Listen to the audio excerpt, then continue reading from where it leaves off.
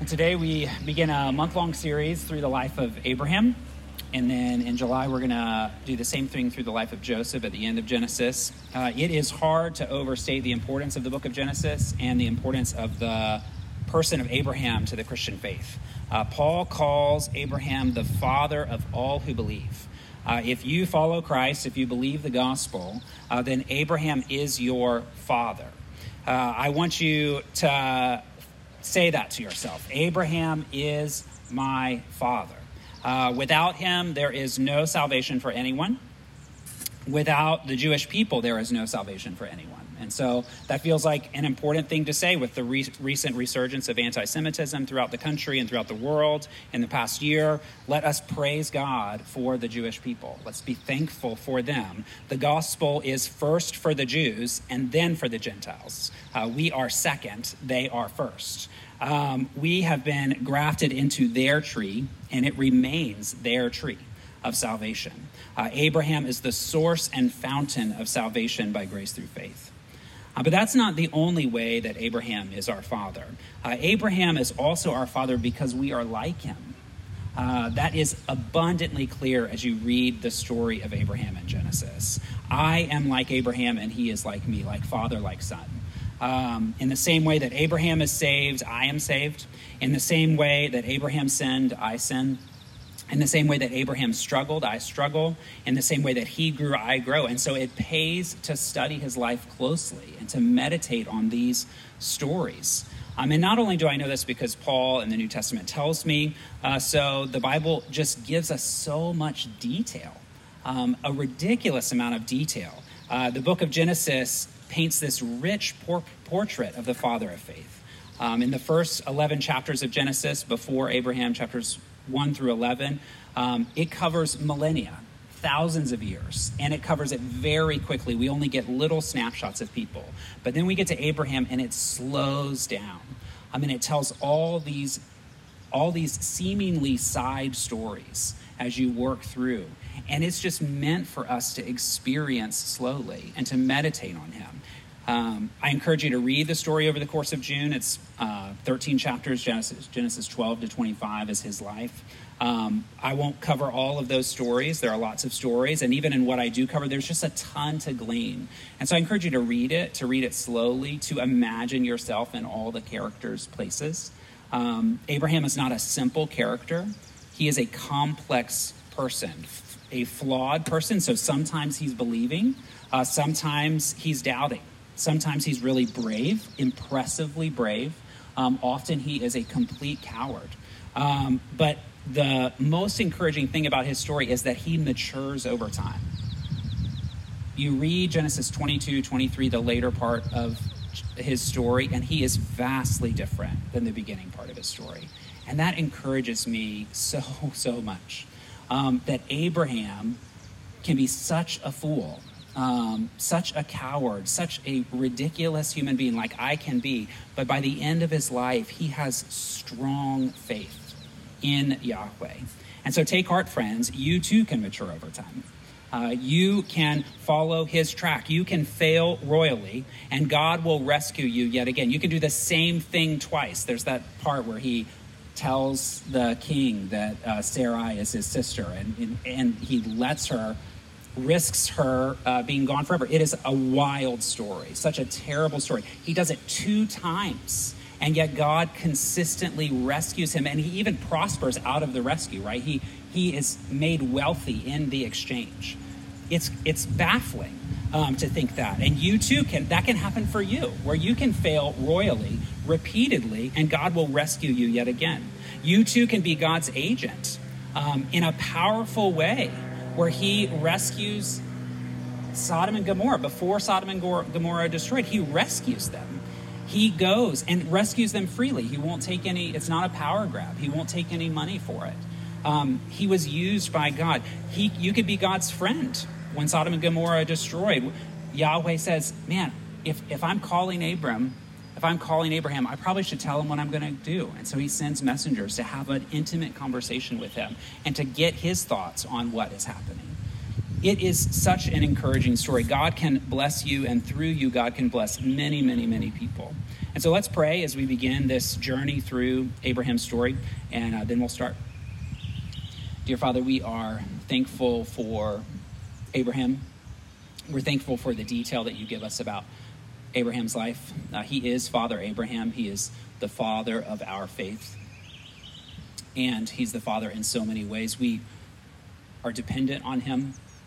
Jesus comes through him. The promises that you give to him come to us through Christ. And so we're thankful just for the inheritance that we receive. We are also thankful because we see ourselves so much in Abraham, even in the awful things that he does. I see myself in that. I see myself less in his courage, but I'm like him in that too. I have that potential to be courageous, to be an agent of reconciliation, to be an intercessor for lost people. Father, I pray as we work through this story that it changes us in good ways. Your word is powerful. And so would you speak to each of us? Would you speak? I'm asking, so often we get different things from Scripture, and that's appropriate where it meets us wherever we are. But I also pray as one church that you would speak to us, that there would be something that you would say to us in unity, that you would speak to us all in the same way. And that we would come out of this in June and then out of the story of Joseph in July, feeling like we had all been spoken to as a group, as a family. I ask that from you. We pray these things in Christ's name. Amen.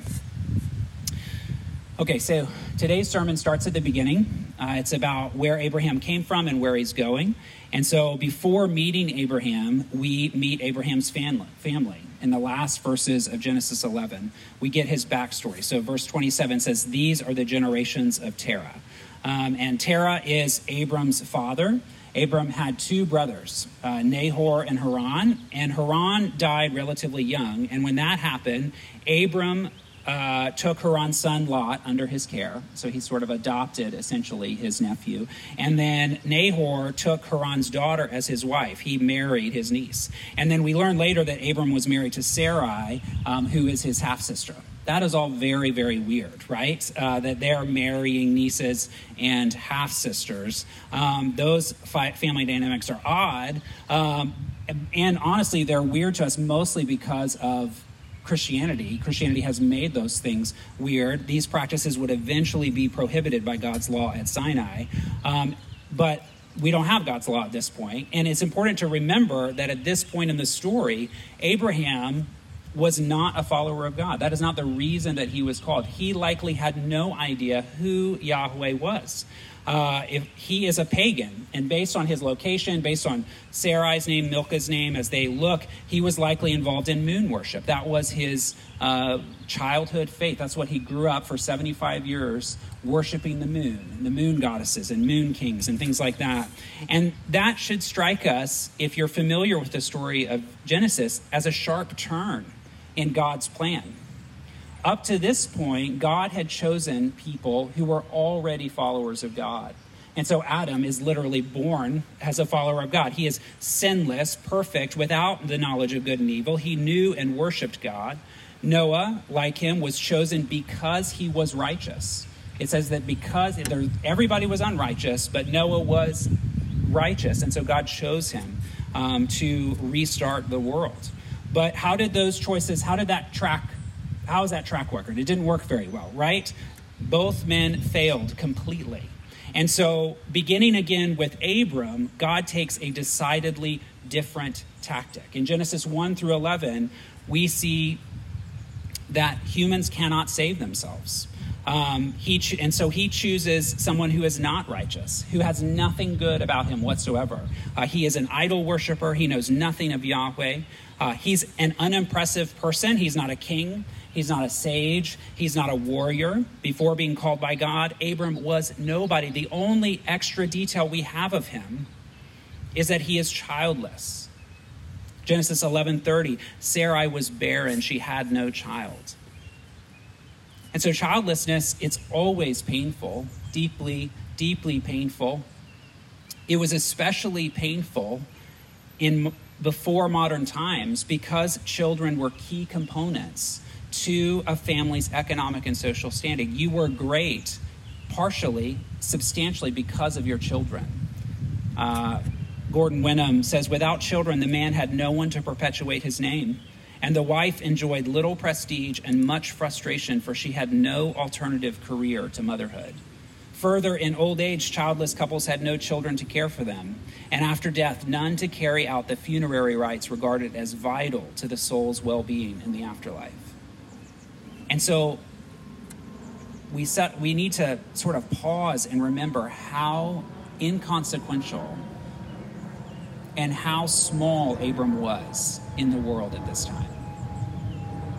This is the man, this is the couple through whom God chose to rescue the world. And he tells us his plan in chapter 12, verses 1 through 3. Now the Lord said to Abram, go from your country and your kindred and your father's house to the land that I will show you. And I will make of you a great nation, and I will bless you and make your name great so that you will be a blessing. I will bless those who bless you, and him who dishonors you I will curse. And in you all the families of the earth shall be blessed. This is one of the most important passages in all of Scripture. If you're new to the study of Scripture, you can log Genesis 12 into your mind as one of the key passages. Every single book of the Bible, without exception, appeals to these three verses. Old and New Testaments, often explicitly, definitely implicitly. It is working out the promises to Abram.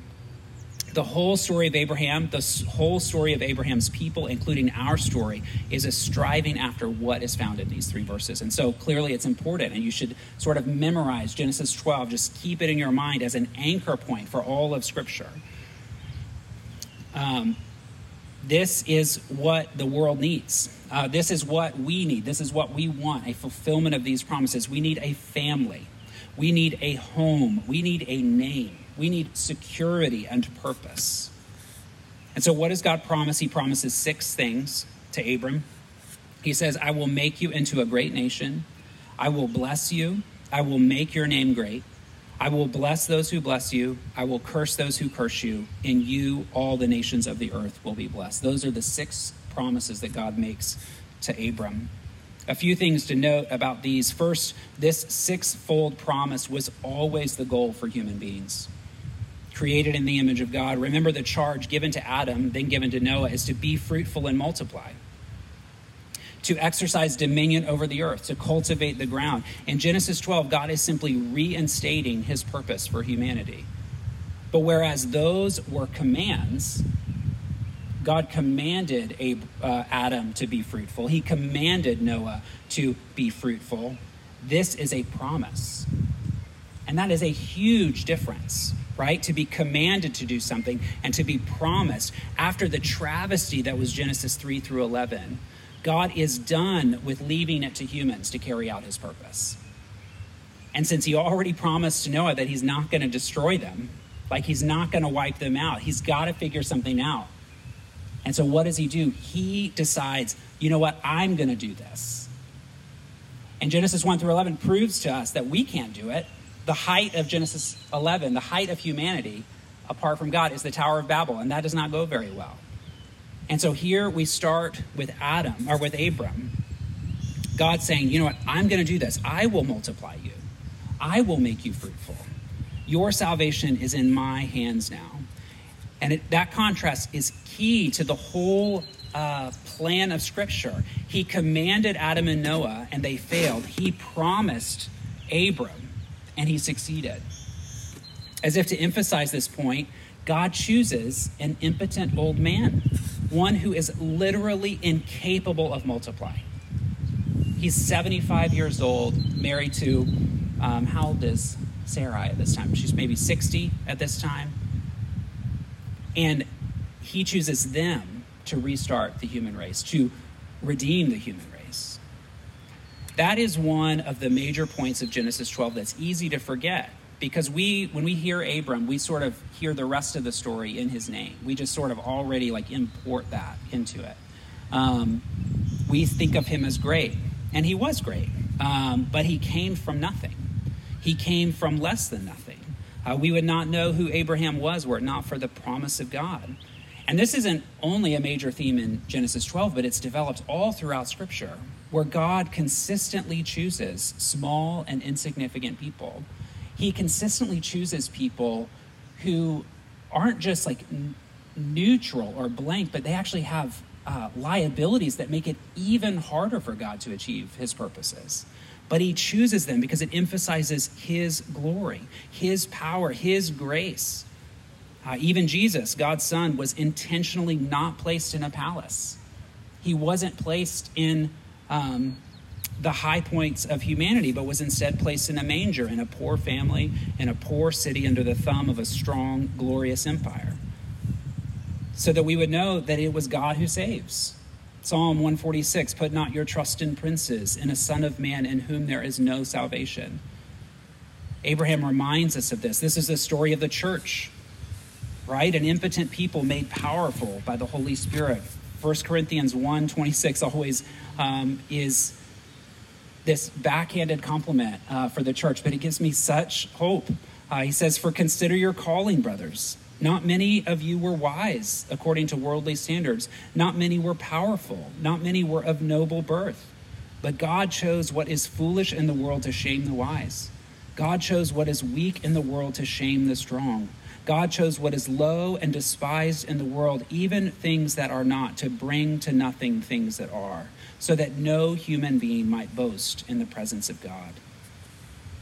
And so that's the first thing we learn. That habit that we see on full display in the church begins here with Abraham. This decision of God to choose what is low and poor and foolish, to shame and to overcome things that are. God didn't headhunt Abraham. He didn't see something the world didn't see. He wasn't a diamond in the rough, and neither are we. Abraham would become a diamond. Surely he becomes great, but at this point he's just dead bones. He's just fossilized, right? He hasn't been crafted and changed by God. But the great power of God, a power that belongs exclusively to God, is to create something from nothing. This is what Paul identifies in Abraham's faith in Romans 4 when he's commending Abraham to the Romans and he's asking them to believe like Abraham believed. In Romans 4, he says, Abraham believed in a God who gives life to the dead and calls into existence the things that do not exist. In hope, he believed against hope, that he should become the father of many nations, as he had been told, so shall your offspring be. He did not weaken in faith when he considered his own body, which was as good as dead, since he was about 100 years old by the time he had Isaac. Or when he considered the barrenness of Sarah's womb, no unbelief made him waver concerning the promise of God, but he grew strong in his faith as he gave glory to God, fully convinced that God was able to do what he had promised. This is an important truth in the gospel that we find in this story that keeps us humble and hopeful. Apart from God, we are dust, and to dust we shall return. We recite that every year in the season of Lent as we begin, that I'm dust, and to dust I shall return. But with God, we are made alive and effective. And so are we convinced of that? Are we convinced of our insignificance, of our smallness apart from God? And are we convinced of the power of his promise to make us significant, to make us, to bless us into a great nation? It's what he delights to do. And so I just encourage you to think on the beginnings of your faith. Think where you came from. What were you like at the start of your faith? What are you like right now? Abraham remained childless for, I think, maybe 30 years. He remained just depending on the promise of God. And so how does that resonate with you? What part of you, when you consider your own body, your own heart and mind, where are you as good as dead? God has promised to bless you, to raise that part of you and all of you from the dead. This is the faith of Abraham, a faith in a God who resurrects.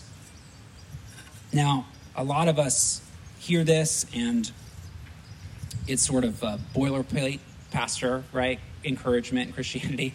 And you might think to yourself, man, I've believed God. I've believed that he was a God who could raise the dead. I've asked him in faith to do very specific things, and he hasn't done it. Quite the opposite. And so it's important for us to pay attention.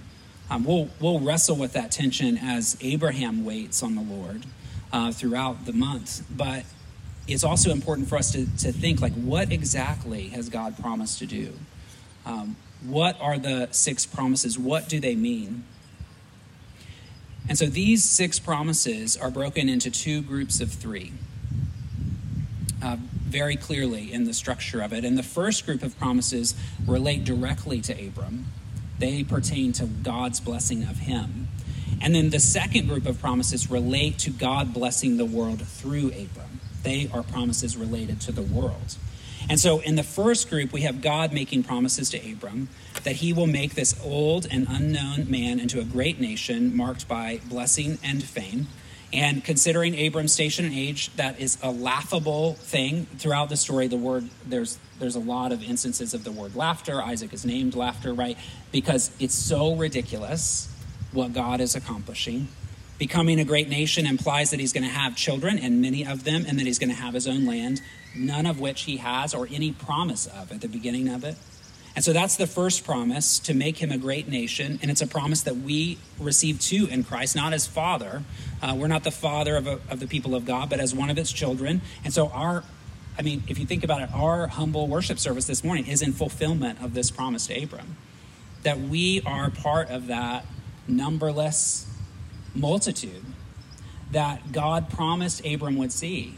And here we are worshiping in his name.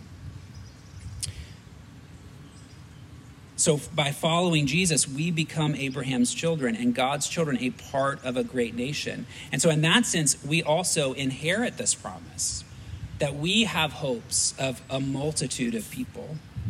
Even when we look around and think, man, what is so great about the church right now? This week, through some news and church communities that I've been involved in, and denominations and stuff like that, have just been super heavy-hearted for me. There's just a lot of sad things happening within the American church that are really discouraging. And I feel like this week in particular for me was like marked by grief. There was like some grief at people just hurt that's being done and has been done. And so you just think, man, the church has seen such better days, for sure. But it is becoming great. God is faithful to his promise. The sermon art, which was a collaboration of Tophe and Avery and Carly and Mike, it is, I think it was on Ocean Beach. Is that where the final picture was? And so I think what you can't see is Mike off frame, like throwing sand. It's sand in the dunes. And it's inspired by the way that God develops this promise to make them a great nation. And so Abraham doubts and wants to sort of dumb down God's promise. And God's like, no. Like, no, it's even bigger than what you think it is. So when I say great nation, I mean that your followers will exceed the number of stars in the heaven. When I say great nation, I mean that it will exceed the sand on the seashore.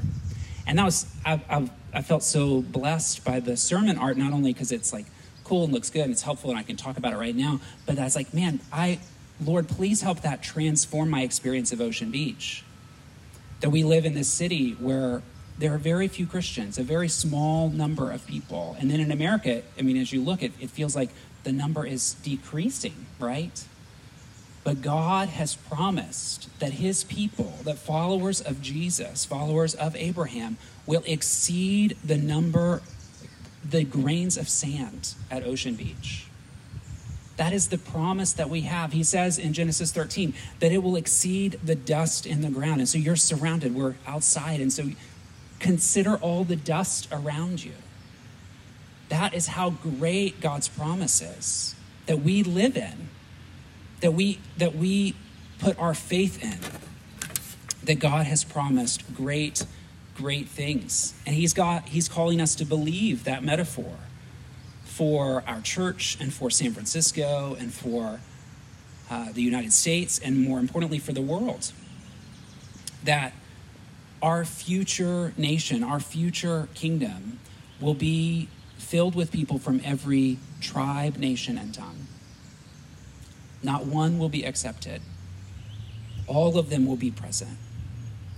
And so this is the first very specific promise, and the next two are that that nation will be blessed and great. Blessing is an important word in these 3 verses. It's mentioned 5 times in the promise, in the calling of Abraham, and that's significant because in Genesis 1 through 11, the word for curse is mentioned 5 times, and so this is a direct counter to all that has happened, all the terrible that has happened because of sin in Genesis 1 through 11, or 3 through 11. God is undoing the effects of sin through the calling of Abraham. And what does blessing mean? It is the opposite of cursing. So if cursing has to do with death, blessing has to do with life. Blessing is what brings life. To be blessed is to experience abundant life with God. It's enjoying perfect shalom, confident flourishing, so that we are fulfilling God's purpose for our lives individually and collectively. And God is promising this to Abraham, which is significant. His life has not thus far been marked by blessing, but he will be blessed. That's not all that God is promising. So again, the first set of promises is directed at Abraham. The second set has to do with the world. And so God blesses Abraham in order that he might be a blessing and bring salvation to all the nations. From the very beginning, and so, we talk about the Jewish people as the chosen people of God, right? And so this very much has the ring of election and the doctrine of election here, that they have been sovereignly chosen, graciously chosen. But it's a chosenness that leads to the flourishing of the world. It's a chosenness not just for themselves, not even primarily for themselves, but is chosen so that they would be part of God's salvation. It is only the one who curses Abraham who brings curses on himself. God's primary intention is to bless the world, even to save it. And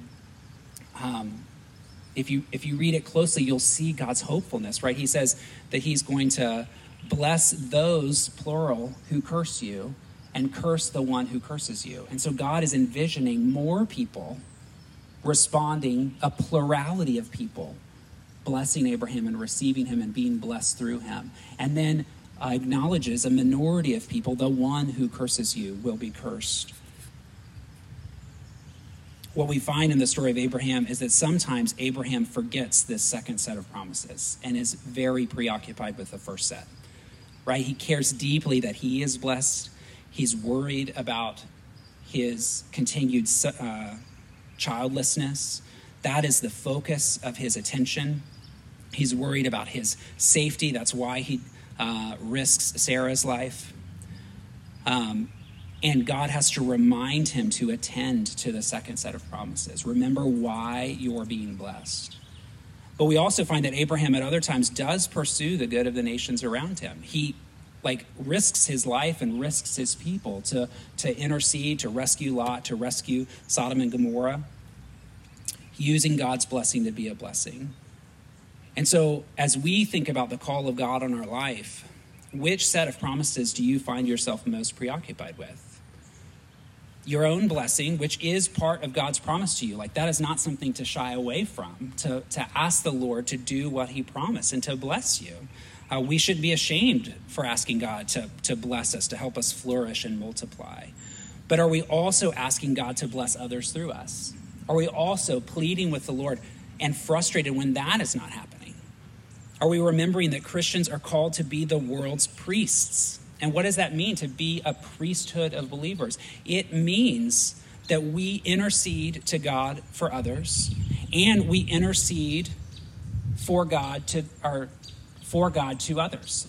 We're middlemen, right? And so we're pleading with the Lord as Abraham does. We're saying, please forgive them. Please save them. And then we're also looking and asking people to call out for salvation, to be reconciled to God. That is the image of God, the image of Christ in us. The gospel is not just about our own blessing, but about bringing blessing to the world, to make us, again, small and unworthy people into agents of reconciliation, agents of shalom, agents of safety, agents of prophetic witness, agents of truth in a chaotic world. God promises to bless those who bless Abraham and curse the one who curses him. So that from this point on, every human being is judged based on how they treat Abraham and the seed of Abraham, who is Jesus. And God's hope is that all the nations of the world will be blessed, even as individuals within those nations are cursed.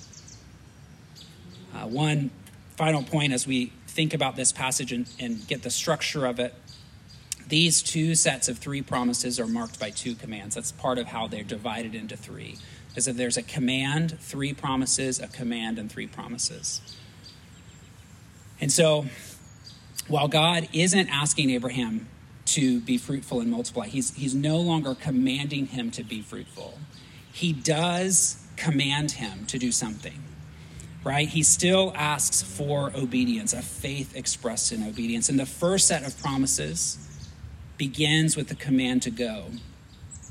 Genesis 12:1, now the Lord said to Abram, go from your country and your kindred and your father's house to the land that I will show you. And the second set of promises concerning the blessing of the world is that Abraham would be a blessing, so that you will be a blessing. A lot of translations translate that as like a result, that I'm going to bless you so that, but it's really better as just a command. It's two commands. Go, be a blessing. Those are the two things that Abraham is responsible to do. You go, you be a blessing, and I will bless. Abraham couldn't make himself fruitful. He was as good as dead, but he could go and he could be a blessing with what God blessed him with. And those are just great, simple commands for us to lay onto our lives. First, to go from your country, your kindred, your father's house. Everyone who would follow Christ must leave what they know to follow God, and the leaving is increasingly painful. So not only from your country, but also your kindred, your clan, your community, and not only from your community, but even from your father's house. We learn about Abraham's father's death in Genesis 11, but if you do the math, Terah actually died just 2 years before Sarah. I didn't realize that. And so for all of his wandering and for all of his doubts, Abraham could have gone back home. He could have said, forget this, I'm going to go back home and be with my family. But he stayed faithful. This is super meaningful to me and to many of us in San Francisco who live away from our country, a kindred, and homes in many ways. Not in as dramatic a way as Abraham, who never returned home. In the last couple of years, reading this story, I realized that Abram never owned a home, right? And that is resonant with so many of us because we don't own homes. Many of us don't own homes here. God promised Abram land, a home, but he never owned it. The only part of Canaan he ever owned was his burial plot, right? That's the only time in the story where he purchases, in faith, a burial plot for he and his family in Canaan. It turns out that God's promises to him were for later generations and for eternity. And that encourages me as someone who's likely to never own a piece of San Francisco. It's okay, because God can still bless and make great. I'm waiting for a city that is not of this world. So God commands us to go, and the second command is to be a blessing. Be a source of life wherever you are with whatever you have. When we first start out in our relationship with God, all we can do is go. But as we go, we have opportunity to represent God throughout the world, to be an image of God and an image of Christ. The first step, though, is going, and Abraham does that. 11:4, Abram went as the Lord had told him. And details will be fleshed out as his story stretches on, but the beginning of faith is very, very simple. To just go as the Lord tells you. This passage encourages us to just reflect on the beginning of faith. I really love the definition of faith in Hebrews 11. What is faith but to believe that God exists and that he is good to those who diligently seek him? And so that's sort of pre-Christian, pre-gospel, right? We don't, obviously faith includes Jesus and the atonement of sins, but we can boil it down in a very Abraham way to just believing that God exists. Abram believed God exists and that he would be good to those who diligently seek him. What are ways that God is calling you to return to that very, very simple expression of faith, where you find yourself in a similar place to Abram, or you need to remind yourself of where you came from and what started you on this journey with him, where you just believe he exists and that he's good and he will be good.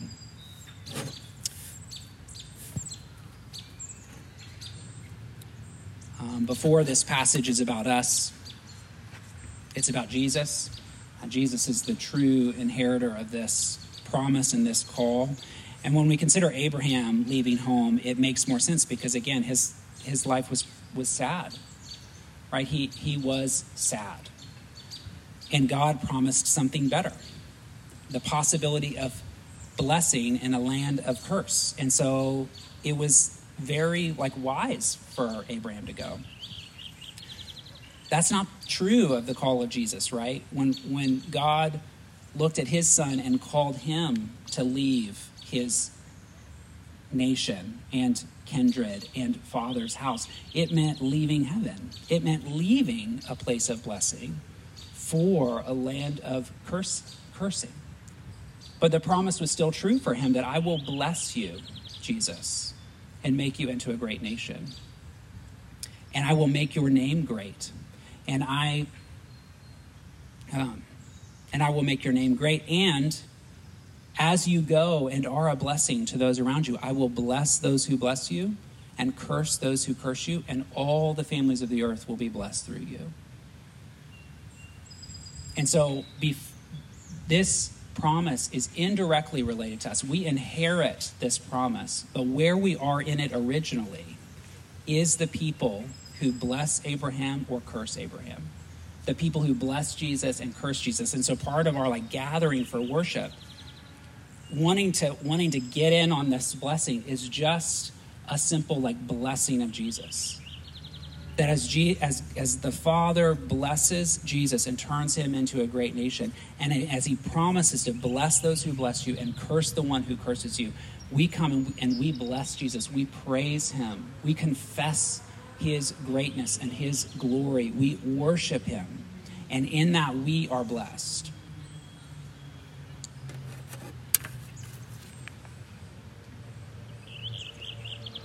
What promise, what of these 6 promises do you need to hear this morning mostly? And where are they answered in Jesus? Let's pray.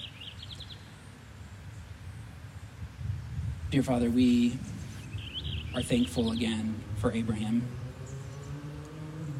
We're thankful for an imperfect hero, an imperfect example for us to follow.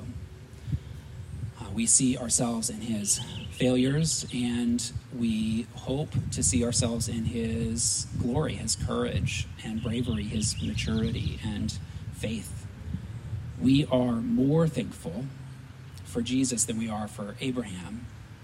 We're thankful for his perfect example, that he perfectly left his father's house for an unknown land, to wander homeless, to experience cursing.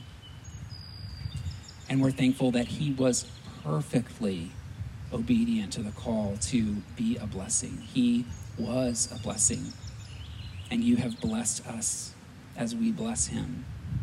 Father, I pray for our hearts and for our journey through this story. Would you remind us of the simplicity of faith and help us to walk in it? We pray these things in Christ's name. Amen.